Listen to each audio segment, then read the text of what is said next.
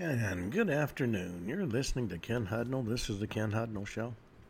Coming to you from our studios right here in exciting El Paso, Texas. Gateway to the Old West and the most haunted city in the country.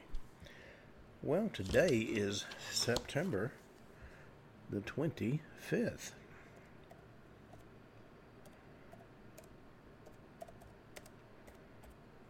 This month and this year is shooting by. It's the 268th day of the year. Only 97 days remain till the year's over with. Holidays and observances. National Daughter's Day. If you don't have one, run out and get one. National Lobster Day. Yom Kippur, otherwise known as the Day of Atonement. Considered the holiest day in Judaism. Binge Day. German Butterbrat Day. International Ataxia Awareness Day. Mass Storytelling Day. National Comic Book Day. National Cooking Day. National Food Service Employee Day. National John Day. National One Hit Wonder Day. National Psychotherapy Day. National Quesadilla Day. National Roadkill Day. National Tune-Up Day. National Wade Day. National Yoga Fit Day. You know, these people that can touch the top of the head with their foot really annoy me no end. Research Administrator Day. World Dream Day. And World Pharmacist Day.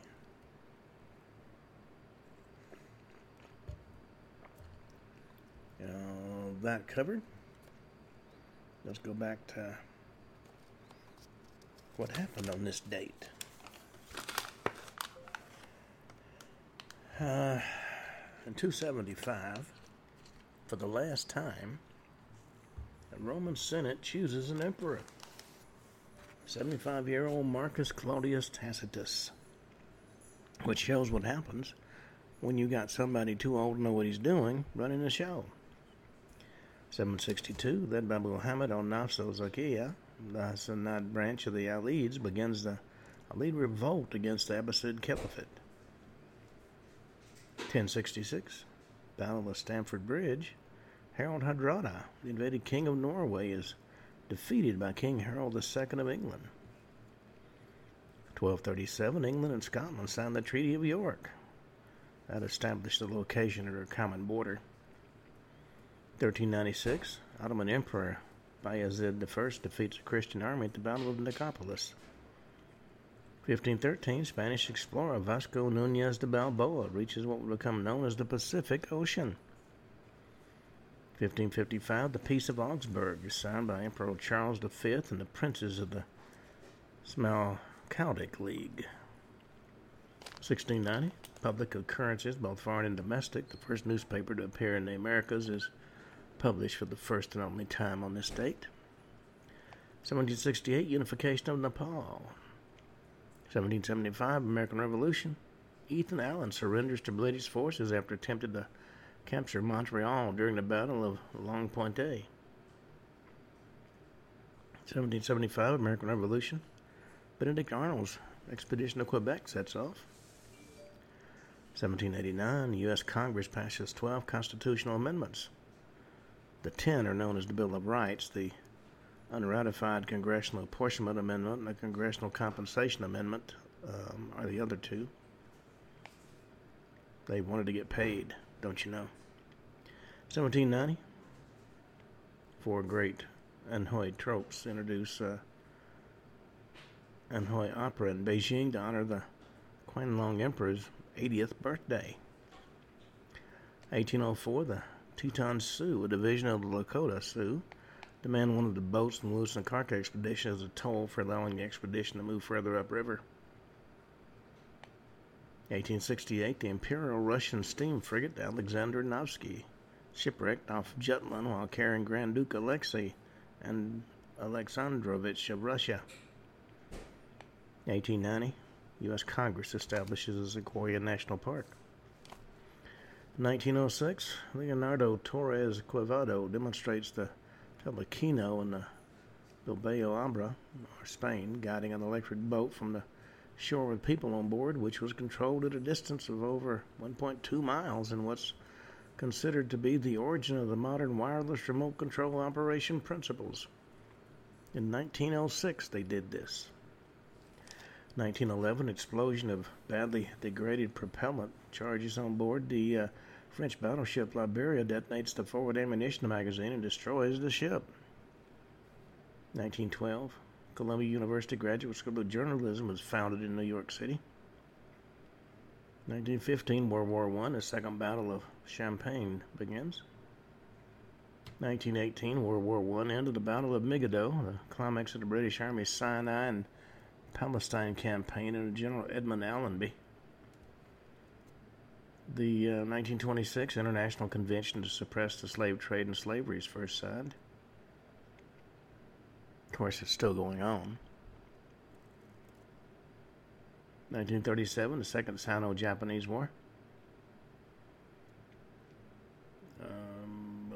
The Chinese 8th Route Army gains a minor but morale-boosting victory in the Battle of Pingxingguan. 1944, World War II. Surviving elements of the British 1st Airborne Division withdraw from Arnhem to via Osterbeek. The Arnhem action is what became known as the Bridge Too Far. 1955, the Royal Jordanian Air Force is founded. 1956, TAT-1, the first submarine transatlantic telephone cable system, is inaugurated. 1957, Central High School in Little Rock, Arkansas was integrated through the use of U.S. Army troops.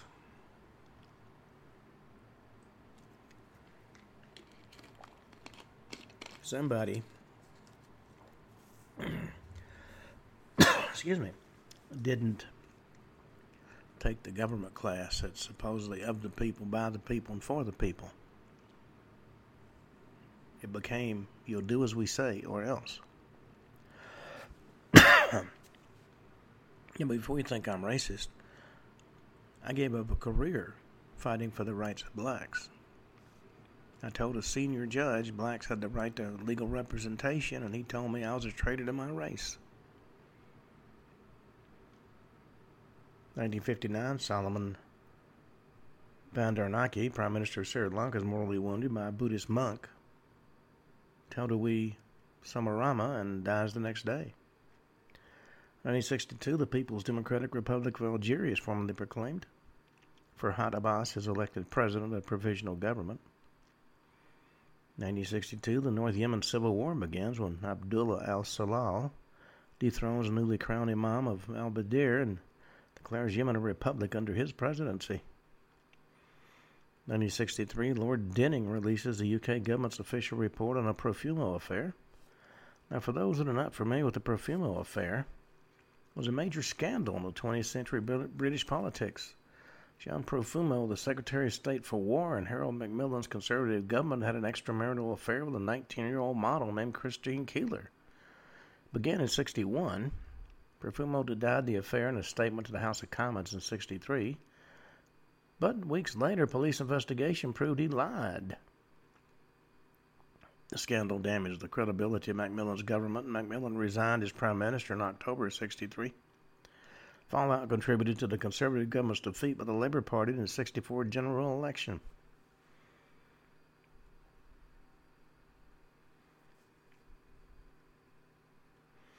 In 1964, the Mozambican War of Independence against Portugal begins. 1969, the charter establishing the Organization of Islamic Cooperation is signed. 1974, Dr. Frank Joby, or Job, performs the first ulnar collateral ligament replacement surgery. That's better known as the Tommy John surgery on baseball player Tommy John. 1977, about 4,200 people take part in the first running of the Chicago Marathon. 1978, PSA Flight 182, a Boeing 727, collides in midair with a Cessna 172 and crashes in San Diego. Killed all 135 on board the flight. both occupants of the Cessna, and 7 people on the ground. And as I've said many times before, if you have a plane fall on you, you're having a really bad day. 1981, Belize joins the United Nations. 1983, 38 IRA prisoners armed with 6 handguns hijacked a prison meals lorry and smashed their way out of the Maze prison. 1987, Fijian Governor General Penaya Ganilau is overthrown in a coup d'etat led by Lieutenant Colonel Savini Labuka. 1992, NASA launches the Mars Observer. 11 months later, the probe would fail while preparing for an orbital insertion. 1998, Poconair Flight 4101, a British Aerospace 146, crashes near Melilla Airport in Melilla, Spain, killing 38 people. 2003, an 8.3 Hokkaido earthquake strikes just offshore of Hokkaido, Japan. And in 2018, Bill Cosby sentenced to 3 to 10 years in prison for aggravated sexual assault. That was orchestrated in large part by the Me Too movement, because it was sometime in the past when this allegedly happened. Statute of limitations apparently doesn't count when you're a public figure.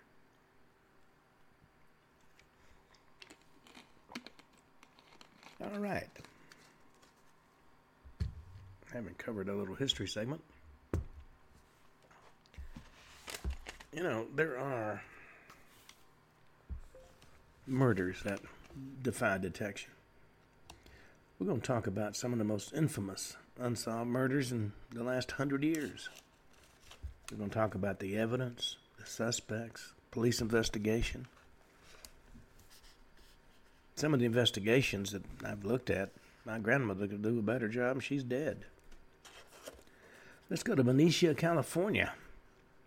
Teenage couple on their first date parked at Lake Herman Road, a secluded lover's lane. And as they were getting down to business, so to speak, they were startled by a beam of light. They squinted and saw a man with a flashlight. Initial thought was he was a police officer. I mean, they were nervous. I mean, who wouldn't be? Yeah, but their main fear was their parents would find out what they were up to. But they got a rude awakening when the flashlight-wielding man pulled out a handgun. Then second, 17-year-old David Faraday was shot in the head. 16-year-old Betty Lou Jensen tried to run and got only a little way before collapsing to the ground. She'd been shot in the back 5 times. Now, as horrific as the scene was to the sheriff's deputies that were called on to investigate it December 20th, 1968, they were ignorant of its significance. They assumed the killer was a jealous suitor of Betty Lou's. It'd be 7 months before they learned that this double shooting marked the first murders that will be claimed by a criminal known as the Zodiac. You know, most murders avoid direct contact with the police. But the Zodiac killer was different, similar to Jack the Ripper. He chose to deliberately taunt him. He sent 3 letters to California newspapers, the San Francisco Chronicle, the San Francisco Examiner, and the Valley Times Herald. And he claimed in those letters responsibility not just for the Benicia shooting, but also for another one.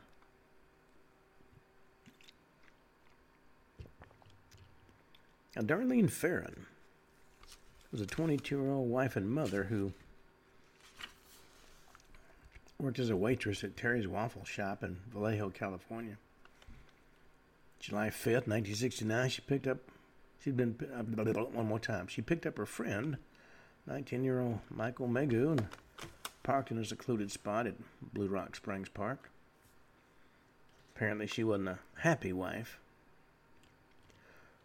As they sat there, getting down to business, a stranger approached with a flashlight, stuck a semi-automatic pistol through the open driver's side window, started shooting. Farron was killed, but despite being shot in the jaw, hip, leg, and shoulder,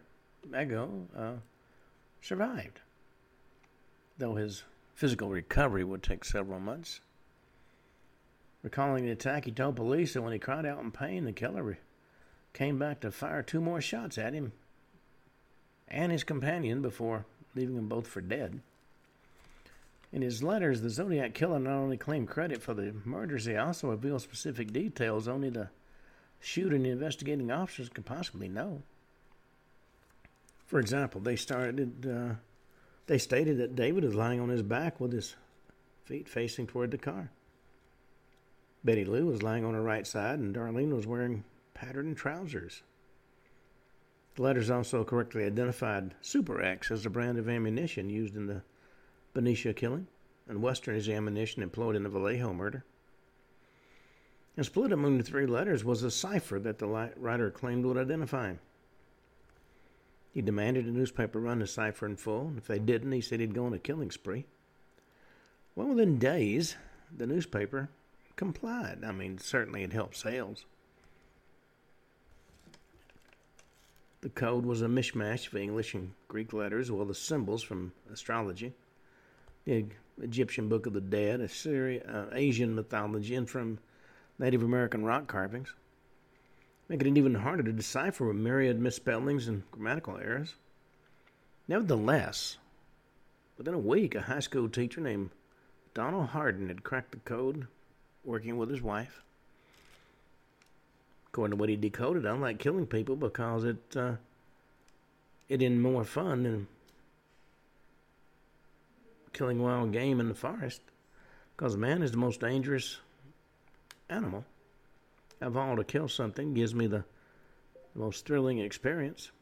Best part of it, when I die, I'll be reborn in paradise, and all those I've killed will become my slaves. I won't give you my name because you'll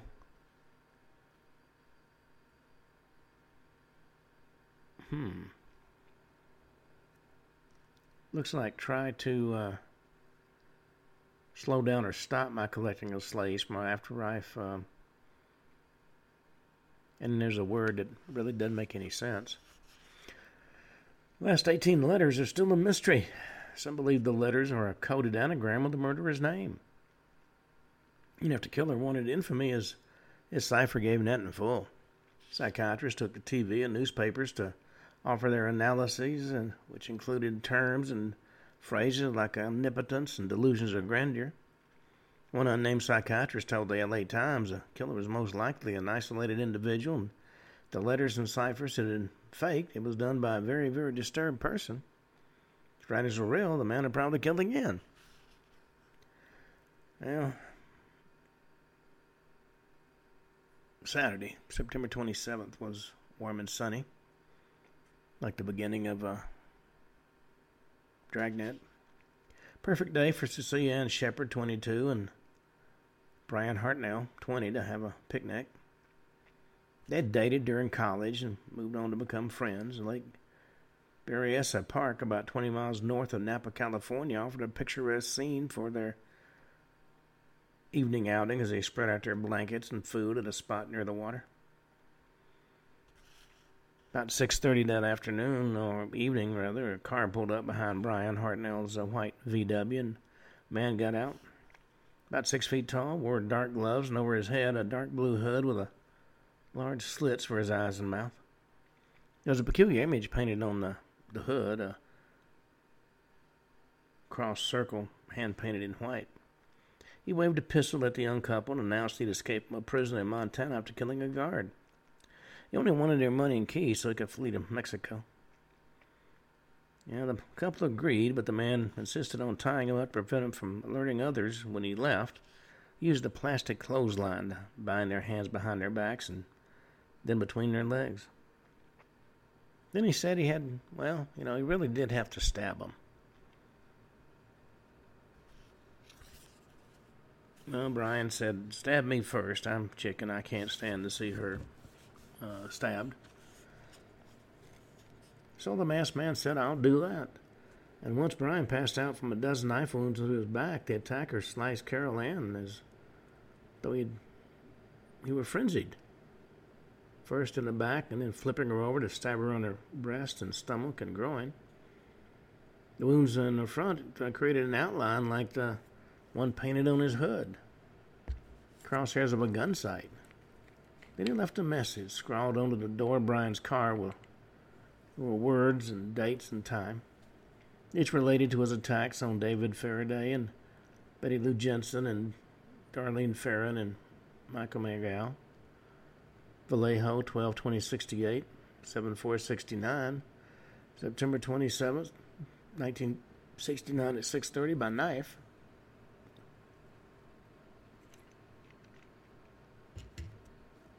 Well, clearly this killer wanted credit. Hour after the attack, he used a payphone outside of a car wash in Napa to call the police and report his own crime. He said, "I'm going to report a murder." No, actually a double murder. 2 miles north of park headquarters, they run a white Volkswagen Carmen Ghia, and I'm the one that did it. Despite their wounds, Brian and Cecilia managed to untie each other. Brian attempted to find help, but he lost too much blood to get far. Fishermen heard Cecilia and Brian's screams and alerted the park rangers. Cecilia later died of her wounds, but Brian actually survived the attack. 2 weeks later, the man killed again. Killed a cab driver named Paul Stein in San Francisco. Police wouldn't have suspected the serial killer slaughtering young couples was also behind the killing of the lone 29-year-old man, but the Zodiac killer himself. They sure they knew exactly who the culprit was. He torn a piece of bloodied shirt from Stein's lifeless body, and 2 days after the slaying, mailed it to the San Francisco Chronicle. Well, by now, the killer ended up behind a scattering of clues. Lake Barry, the police found a size 11 footprint with unusual sole pattern. They identified that brand as having been sold at Sears, and they pulled fingerprints from the payphone in Napa and Stein's taxicab. Unfortunately, their biggest break also led to their biggest blunder. 3 people witnessed Stein's murder and called police, providing a description of the killer: white male, 25 to 30, 5'9", tall, with a stocky build. Hair was styled in a crew cut. Wore heavy-rimmed glasses. Somehow that information got miscommunicated, I guess is a polite way to say it, and officers were told to be on the lookout for a black man. So when 2 police spotted a white man matching the description walking away from the scene, they didn't stop him. 2 officers later worked with a sketch artist to create a drawing of the man they'd seen. That sketch prompted tips to pour in from the public, but of course none led to an arrest. And for his part, the Zodiac killer kept taunting investigators in his letters, boasting to police they'd never catch him because he was too smart for him.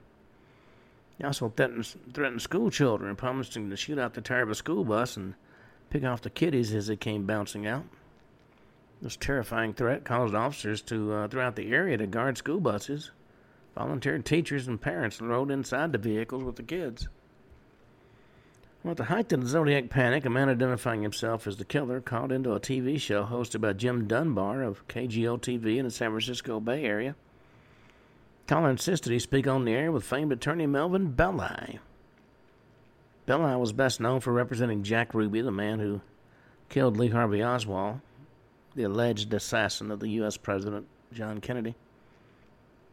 Over the course of 2 hours and more than a dozen phone calls, the killer said he was sick and suffered from headaches, and killing alleviated the pain.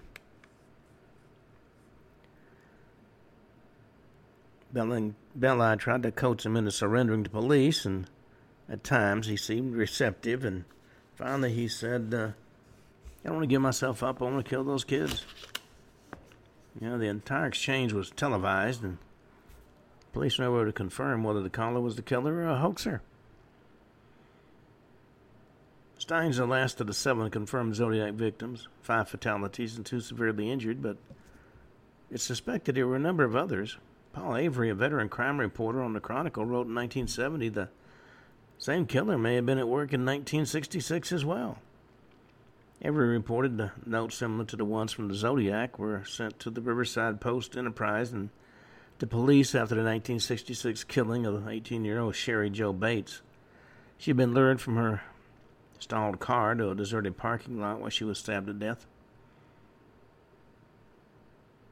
Notes sent afterward said Bates had to die. There will be more. According to Avery, 2 of the notes were signed with a Z. Well, Paul Avery also connected the Zodiac killer to kidnapping of a 23-year-old mother, Kathleen Johns, who was driving with a 1-year-old daughter from San Bernardino to the San Francisco area, when another car flashed its lights at her, prompting her to pull over. The man approached and warned her one of her car wheels was wobbling and fixed it for her. After that, Kathleen started driving again, only to have the same tire completely come off the car. The man who had helped her stopped again and offered to take her to a gas station. She agreed, but had a sinking feeling after he passed one gas station after another. When she finally asked him what he was doing, he said, well, he planned to kill her. Well, she managed to jump out of the car with her daughter and hide in a ditch. When she finally reached the police station to report the accident, she spotted a reward poster featuring a picture of the Zodiac, and she screamed, "My God, that's him!" Well, another suspected but unconfirmed Zodiac case centers on 25-year-old Donna Lass, who disappeared from South Lake Tahoe in September 1970. In fact, her body was never found. 6 months later, Avery got a postcard he believed was from the Zodiac.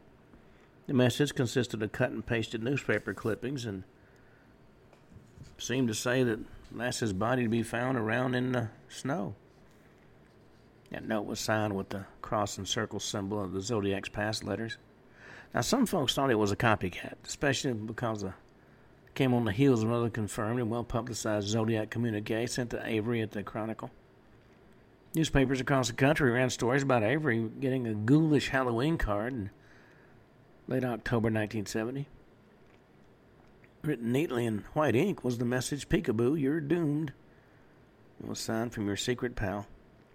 The card was adorned with images of skeletons and a handwritten reference to paradise and slaves, and the phrase "by fire, by gun, and by rope."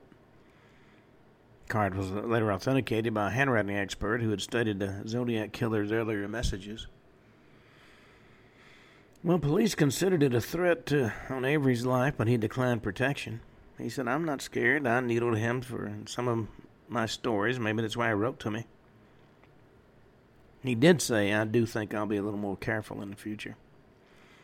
The last of his 18 confirmed letters, several supposed Zodiac letters, have been deemed to be fakes since then. Killer praised the classic 1974 horror movie The Exorcist as the best satirical comedy he'd ever seen. Claimed that his body count had reached 37. It was after this revelation that the Zodiac seemingly disappeared. Well, the abrupt end to the Zodiac's killing spree only seemed to fuel his mystique. Theories about his true identity are never ending. Many have stepped forward and claimed to have solved the mystery. Robert Graysmith, a cartoonist working at the Chronicle when the Zodiac killer announced himself, became obsessed with the case. Wrote 2 best-selling books that suggested the killer was Arthur Lee Allen. Allen, who died in 1992, had less an honorable discharge from the Navy in 1958 and fired from a teaching job for molesting a student in 1968. He wore a Zodiac brand watch, the logo which was similar to the crosshair signature that the killer used. He was reported to the police by a former friend, Don Chaney, who broken off with Allen when Allen, supposedly floating ideas for a novel he planned to write, started talking about calling himself Zodiac and killing people. One of Allen's ideas involved shooting the tires off a school bus and killing the kids inside, a threat that the Zodiac killer would subsequently make. In 1974, same year that the final Zodiac letter was sent, Allen was arrested for molesting a 12-year-old boy. He pleaded guilty to the charge and served a 2-year prison sentence. 1991 is identified in the photo lineup by Michael McGowan, one of the Zodiac killer's survivors, but despite a wealth of circumstantial evidence, DNA, fingerprint, and handwriting tests, Allen was cleared. He died in 1992 at home, Vallejo, California, of a heart attack.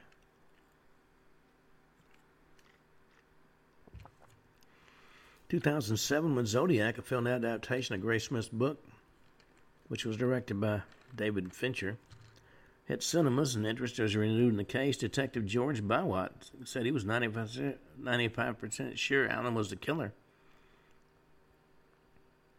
What really bothered them about the case is that they were ready to charge Allen, but he died before they could do that.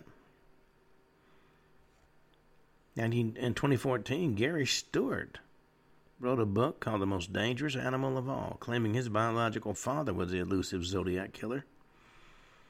Stewart had been abandoned in a stairwell soon after being born. As an adult, he learned that his father was Earl Van Best Jr., a book salesman whom Stewart said had disturbing fixations and rage issues. Stewart pointed to his father's appearance. A dead ringer for the police sketch, circulated in 1969, said that he found his father's initials, E.V., Best, and Jr., in a Zodiac cipher sent to the San Francisco Examiner. San Francisco police commented that they were investigating the claim. An expert matched the handwriting in the Zodiac killer's letter to Earl Van Best's signature on his marriage certificate. Hundreds of names have, in fact, been linked to the case at one time or another, but a few individuals, unfortunately now all are dead, warrant particular attention. One's Louis Myers. Before his death in 2002, a friend said he had confessed to being the Zodiac killer. He supposedly targeted couples after he broke up with his girlfriend. Myers had connections with several of the victims, attending the same schools as David Faraday and Betty Lou Jensen, and working in the same restaurant as Darlene Ferrin. Furthermore, no Zodiac letters were received for a period between 71 and 73, which was when Myers was stationed overseas with the military. Another suspect was named Lawrence Kane. He had allegedly pestered Darlene Ferrin at work. Had a history of sex offenses, which ceased in 1969. Fit the description of the killer, and could also be linked to the crime because of an anagram of his surname, and that could be found in the Zodiac killer's cipher. In 1991, the Vallejo Police Department reopened the case and discovered that Kane's whereabouts, unknown previously, when found, matched places victims lived or the murder scenes. Traumatic brain injury in a car crash in 1962 had affected Kane's speech and gait, and it's conceivable the effects of his injury gradually turned Kane into a murderer. He died in 2010, at the age of 86 in Nevada. Another suspect, Ross Sullivan, had been hospitalized for bipolar disorder and schizophrenia several times.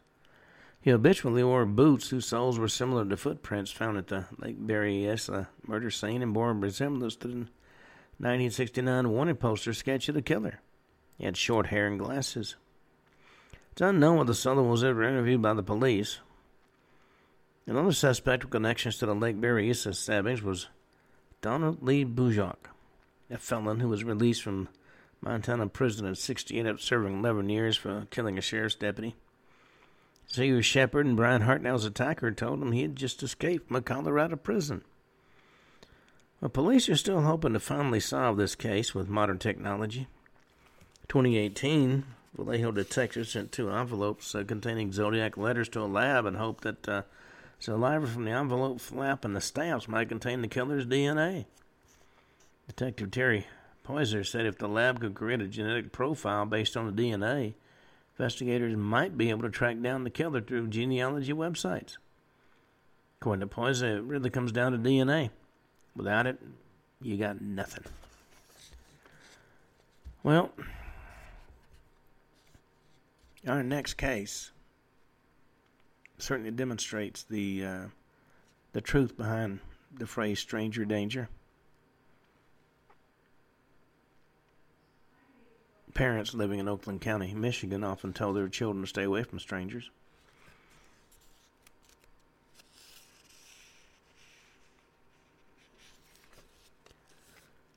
The case of the so-called Oakland County child killer, named after the Michigan county in which 4 terrifying kidnappings and murders occurred, really panicked parents throughout the Midwest, and the details were baffling. 2 male victims bore signs of sexual assault, and the 2 females didn't. 3 were suffocated or strangled, and 1 died from a gunshot blast to the head. And all appeared to have been bathed at some point and were discovered neatly dressed. 12-year-old Mark Stebbins and his older brother Mike regularly hung out together at an American Legion Hall at 9 Mile and Woodward, about a mile from their home in Ferndale, Michigan. The Veterans Organization was a safe place for the boys to spend time, and on a snowy Sunday in February 1976, they walked to the hall to play pool. After a while, Mark, described as a good student who liked to spend time alone, said he wanted to walk home and watch TV. And it was a path he had taken countless times before, both with his brother and by himself. But on this particular day, Mark didn't arrive home. And eventually his mother, Ruth, called police in a panic. Now, while Mark Stebbins' disappearance worried those who knew him, it wasn't the type of case would normally receive widespread media attention. And usually, if the report's made within the first 48 hours, the police tend to discount it. He's a runaway. He'll show up. Well, this changed 4 days later when on February 19th, an office worker in the nearby town of Southfield spotted his body lying abandoned in a parking lot.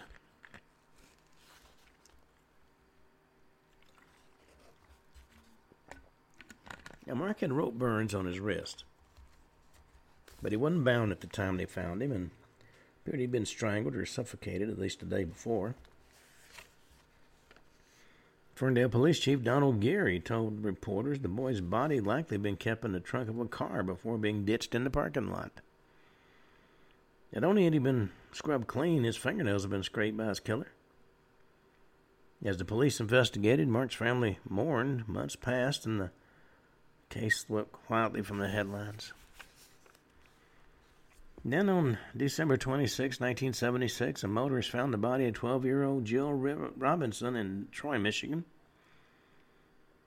She'd left her Royal Oak home 4 days earlier after an argument with her mother over what to have for dinner. Now, on the surface, it was tough to determine if Jill's death was related to Mark's. The little girl had died in a completely different manner.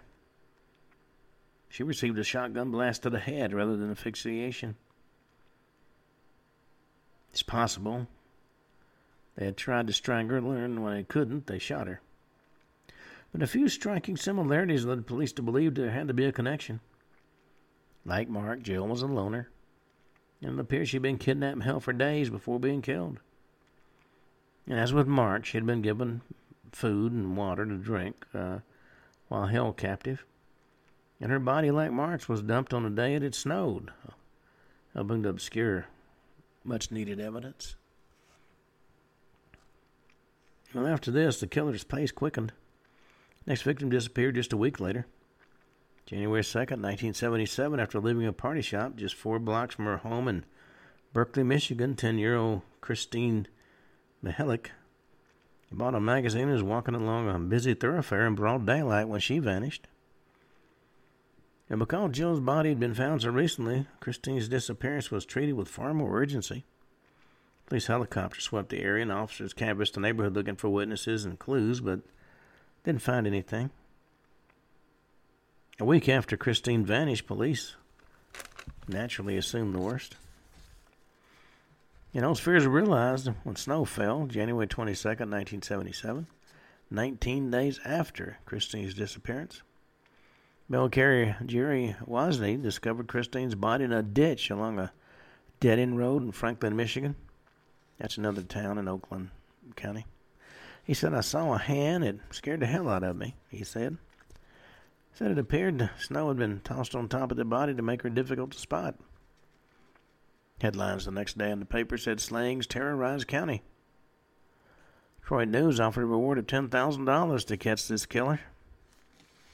Less than 2 months later, the terror reached the King family. March 16, 1977, 11-year-old Tim asked his sister Kathy for 30 cents so he could buy candy from a drugstore 3 blocks from home. Left his home in Birmingham, Michigan about 8:15 in the evening. Skateboarded to the Hunter Maple Pharmacy. Shop assistant Amy Walter saw him leave with his candy about 8:30 through a rear door that led to a darkened parking lot. And Tim, who his parents had repeatedly warned not to talk to strangers, never returned home.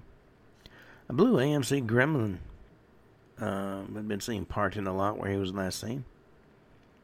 2013, parts of a similar car were found buried in a field in Grand Blanc, Michigan. Well, a week later, Tim King's body was found. Like the other victims, he had been kept alive much of the time he'd been missing. Officials believe he was suffocated within 6 hours of being found. And while Tim was missing, his mother had written a letter to the Detroit News pleading for him to come home for some Kentucky Fried Chicken. That was his favorite meal, don't you know? Autopsy of the body revealed the food he had eaten just before he was killed. Fried chicken. His body's found in a ditch along a well-traveled dirt road in Livonia, Michigan, with a skateboard placed next to him. Like all the other victims, his body had been carefully cleaned, and aside from samples of white dog hair, location marked a change in pattern as Livonia fell in Wayne County, rather than neighboring Oakland. Police and sheriff's deputies from both jurisdictions are dedicated to the case. Enough witnesses finally came forward to police to create a sketch of a suspect. Face that emerged from all the tips belonged to a white man with dark hair, a prominent nose, and thick lips. Bushy mutton chop whiskers ran down his cheeks. An accompanying psychological profile told the community they were looking for somebody between 25 and 35, well-educated, worked a white-collar job with enough flexibility to give him the freedom to carry out his crimes. According to Birmingham Police Chief Jerry Tobin, we believe he appears sane 99% of the time. He also suggested perhaps the killer was seeing a psychiatrist. Tobin urged anybody in the medical and legal professions come forward with any information. Police officers will begin to suspect the killer is being protected by somebody close to him, maybe a relative or a friend. Birmingham Police Chief Jerry Tobin also commented no individual would have kept 4 children for varying lengths of time without somebody knowing. Well, it's probably because of that suspicion the family members of the victims were stonewalled by investigators. Frustrated at Tim's parents, who've been especially cooperative in humoring investigators' hunches early on. Detectives had believed somebody who's holding Tim hostage would react badly to his parents' emotional pleas, so the couple agreed to conceal their grief and keep their tone positive during news conferences. Kings felt they'd received little cooperation from the authorities in return. Special task force assigned to the case was disbanded in December of '78, and the Kings subsequently sued the county prosecutor's office, hoping to force it to release more evidence from the case. 2012, the office did release 6,000 pages of case documents. However, the Kings' request that officials be forced to release more information was denied by the Michigan Supreme Court in 2017. Over the years, police have received over 18,000 clues and leads from the public. 2 other abductions had been linked to the Oakland child killer case. Cynthia Cadieux, 16, battered to death, and Jane Allen, 14, killed by carbon monoxide poisoning. 2012, an unidentified investigator known as Bob claimed that there were between 11 and 16 victims. The killings were connected to satanic rituals. These claims were eventually dismissed due to lack of evidence. Little official information has meant that the rumors have abounded over the identity of the Oakland County child killer. Few names were publicly tied to the case. Among the first was David Norberg. An auto worker drove a car that looked similar to the one described near Tim's abduction site. He'd been suspected of killing 2 girls in the late 70s, but he wasn't convicted. After he died in a car crash in 1981, his wife found a small silver cross inscribed with the name Christine. She remembered the girl who'd been the Oakland County killer's third victim and showed the cross to Christine's aunt, who said it was identical to one Christine had worn at the Romeo Peach Festival shortly before her death. Police exhumed Norberg's body in 1999 to see if his DNA matched evidence from the case. But unfortunately, the results didn't tie him to the murders. Some investigators say that there's no way that Norberg, a heavy drinker, had been able to lure stranger, danger-conscious children into his car, and he'd largely been dismissed as a suspect. A convicted pedophile named Christopher Bunch was on the short list for the King family and Erica McAvoy, Christine's half-sister. Son of a wealthy auto executive, Bush lived in the area at the time. He was questioned soon after Tim's death and admitted to investigators he was a pedophile. He also drove a car that looked similar to the one spotted at one of the abductions. Investigators wanted to keep him in jail, but L. Brooks Patterson, the head of the prosecutor's office during the killings, released him as part of a plea deal. November 1978, just a few months later, Bush died by suicide in his home. A drawing of a screaming boy that resembled Mark Stebbins was reportedly found pinned to the wall. Another suspect was James Gunnels, a 51-year-old man connected to Christine's murder through DNA evidence.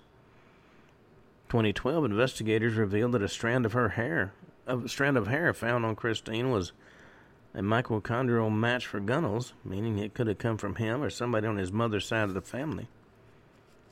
Now, Gunnels was no more than 16 at the time the crimes were committed, and he'd been raped by Bush. 2012, Gunnels went with the King family and insisted he didn't know anything about the crimes. 2012, another tenuous DNA test produced a suspect named Art Sloan, who was serving a life sentence for the rape of a 10-year-old boy in 1983. Hair found in his 1966 Pontiac Bonneville matched hair found on both Mark and Tim's crime scenes. Although the hair wasn't Sloan's, investigators believed it belonged to an acquaintance of his. DNA test in 2013 also quashed allegations that the notorious serial killer John Wayne Gacy was the murderer. And while the King and the Hellich families zeroed in on Bush as a suspect, Mark Stebbins' family filed a wrongful death lawsuit in 2017 against Theodore Lamborghini. A man who, like Sloan, was in prison for life on assault convictions. David Binkley, a lawyer representing the Stebbins family, said his clients didn't think Lamborghini acted alone and hoped the suit would help to uncover more information. Pointed to Lamborghini's refusal to take a polygraph test despite being offered a massively reduced sentence if he answered questions about the Oakland County child killings. According to Binkley, wouldn't you deny being the Oakland County child killer?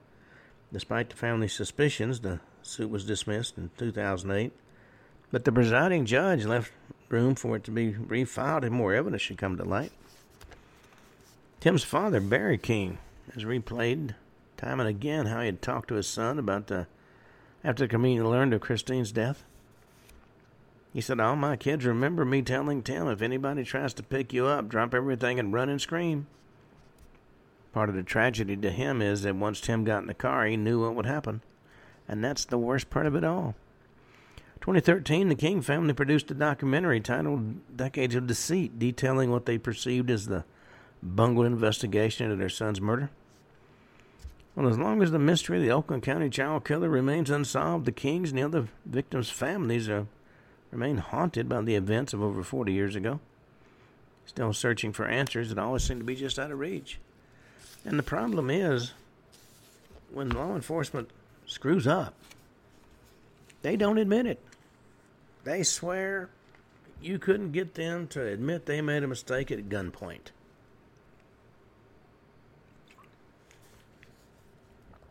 Well, let's talk about the Dorothy Jane Scott murder.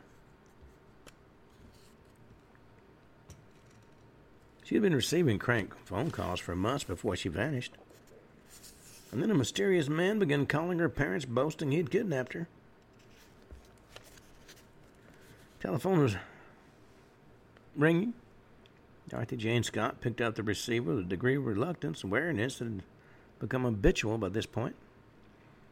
And a male voice said, "When I get you alone, I'll cut you up into bits so nobody will ever find you."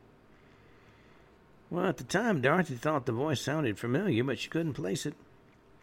She'd been receiving alarming phone calls from an unidentified man for months. Not only did he threaten her with violence, he'd also seek to intimidate her by claiming that he was watching her. Sometimes he was able to state where she was and what she was doing in great detail. On one occasion, she got a call from a man telling her to take a look outside. Said he'd left her a gift. On her car windshield was a single dead rose. Understandably, she was on high alert. And it would later turn out that she had every right to be. Before these calls began to consume her every waking moment, she lived a routine and settled life. 32-year-old single mother living in Stanton, California with her aunt and 4-year-old son, Shanti. Dorothy had separated from Shanti's father, Dennis Terry, of Fairgrove, Missouri. And during the week, Dorothy worked as a back-office secretary at the jointly owned Swingers Psych Shop and Custom John's Head Shop in Anaheim while her parents looked after Shanti. After she finished work, she'd pick her son up, drive back home, and cook dinner. Then she and her son would watch TV or read a book together before bedtime. And Dorothy was a devout Christian, very seldom dated. She preferred to spend a quiet night with her son. Lived a very predictable life, but it was a life she had carved out for herself and her son. Known to be hard-working and compassionate woman who cared deeply about her family. Well, when it became clear that these calls weren't going to stop, she decided to take up karate lessons. Considered purchasing a gun, decided against it, fearing her son might find it and harm himself. But she was determined to take steps to protect herself and her son should her volatile stalker prove generally dangerous. May 28, 1980, she dropped her son off with her parents and drove to work for an employee meeting. During the meeting, a colleague of hers, Conrad Bostrom, mentioned he'd been feeling ill and showed Dorothy an inflamed wound on his arm. Dorothy urged Conrad to go to the UCI Medical Center to get it checked out and offered to take him there in her car. Another colleague, Pam Head, accompanied the two. En route to the UCI Medical Center, Dorothy stopped at her parents' home to check on her son and inform him she might be getting home late. She changed her black scarf to a red one while she made that stop. Well, Conrad was examined by the medical staff and found his feelings of nausea and wound on his arm had been caused by the bite of a spider. Dorothy and Pam sat in the waiting room watching TV and reading magazines while Conrad got treatment for the bite. By 11 p.m., Conrad was discharged and they were ready to leave the hospital. Dorothy said she'd get the car from the parking lot and meet him out front after they'd had Conrad's prescription filled. Well, Conrad and Pam briefly waited at the front of the building for their friend. When she didn't show up, they walked over to the parking lot. Out of nowhere, they saw Dorothy's white 73 Toyota station wagon speed out of the parking lot and make a fast right turn around the corner, racing away from them. They couldn't see who was behind the wheel. They waved their hands, no way she could have missed them. They started running, trying to catch up with the car, but it disappeared. Waited 2 hours for Dorothy to come back. No sign of her. They notified the UCI police, who, as normal, didn't seem alarmed. When Dorothy didn't come home that night to collect her son, her father Jacob and her mother Vera called the police to report her missing. Early hours of the next morning after her disappearance, Dorothy's burned-out car was discovered in an alley in Santa Ana. Police declared it had been deliberately set on fire, probably to destroy evidence. No sign of Dorothy anywhere. Days later, there was a telephone call to Jacob and Vera's home phone. The caller said, "Are you related to Dorothy Scott?" And the mother said, "Yes." He said, "Well, I've got her," and then he hung up. Next week, determined not to keep quiet about his daughter's disappearance any longer, Jacob called the Register newspaper, now called the Orange County Register in Santa Ana.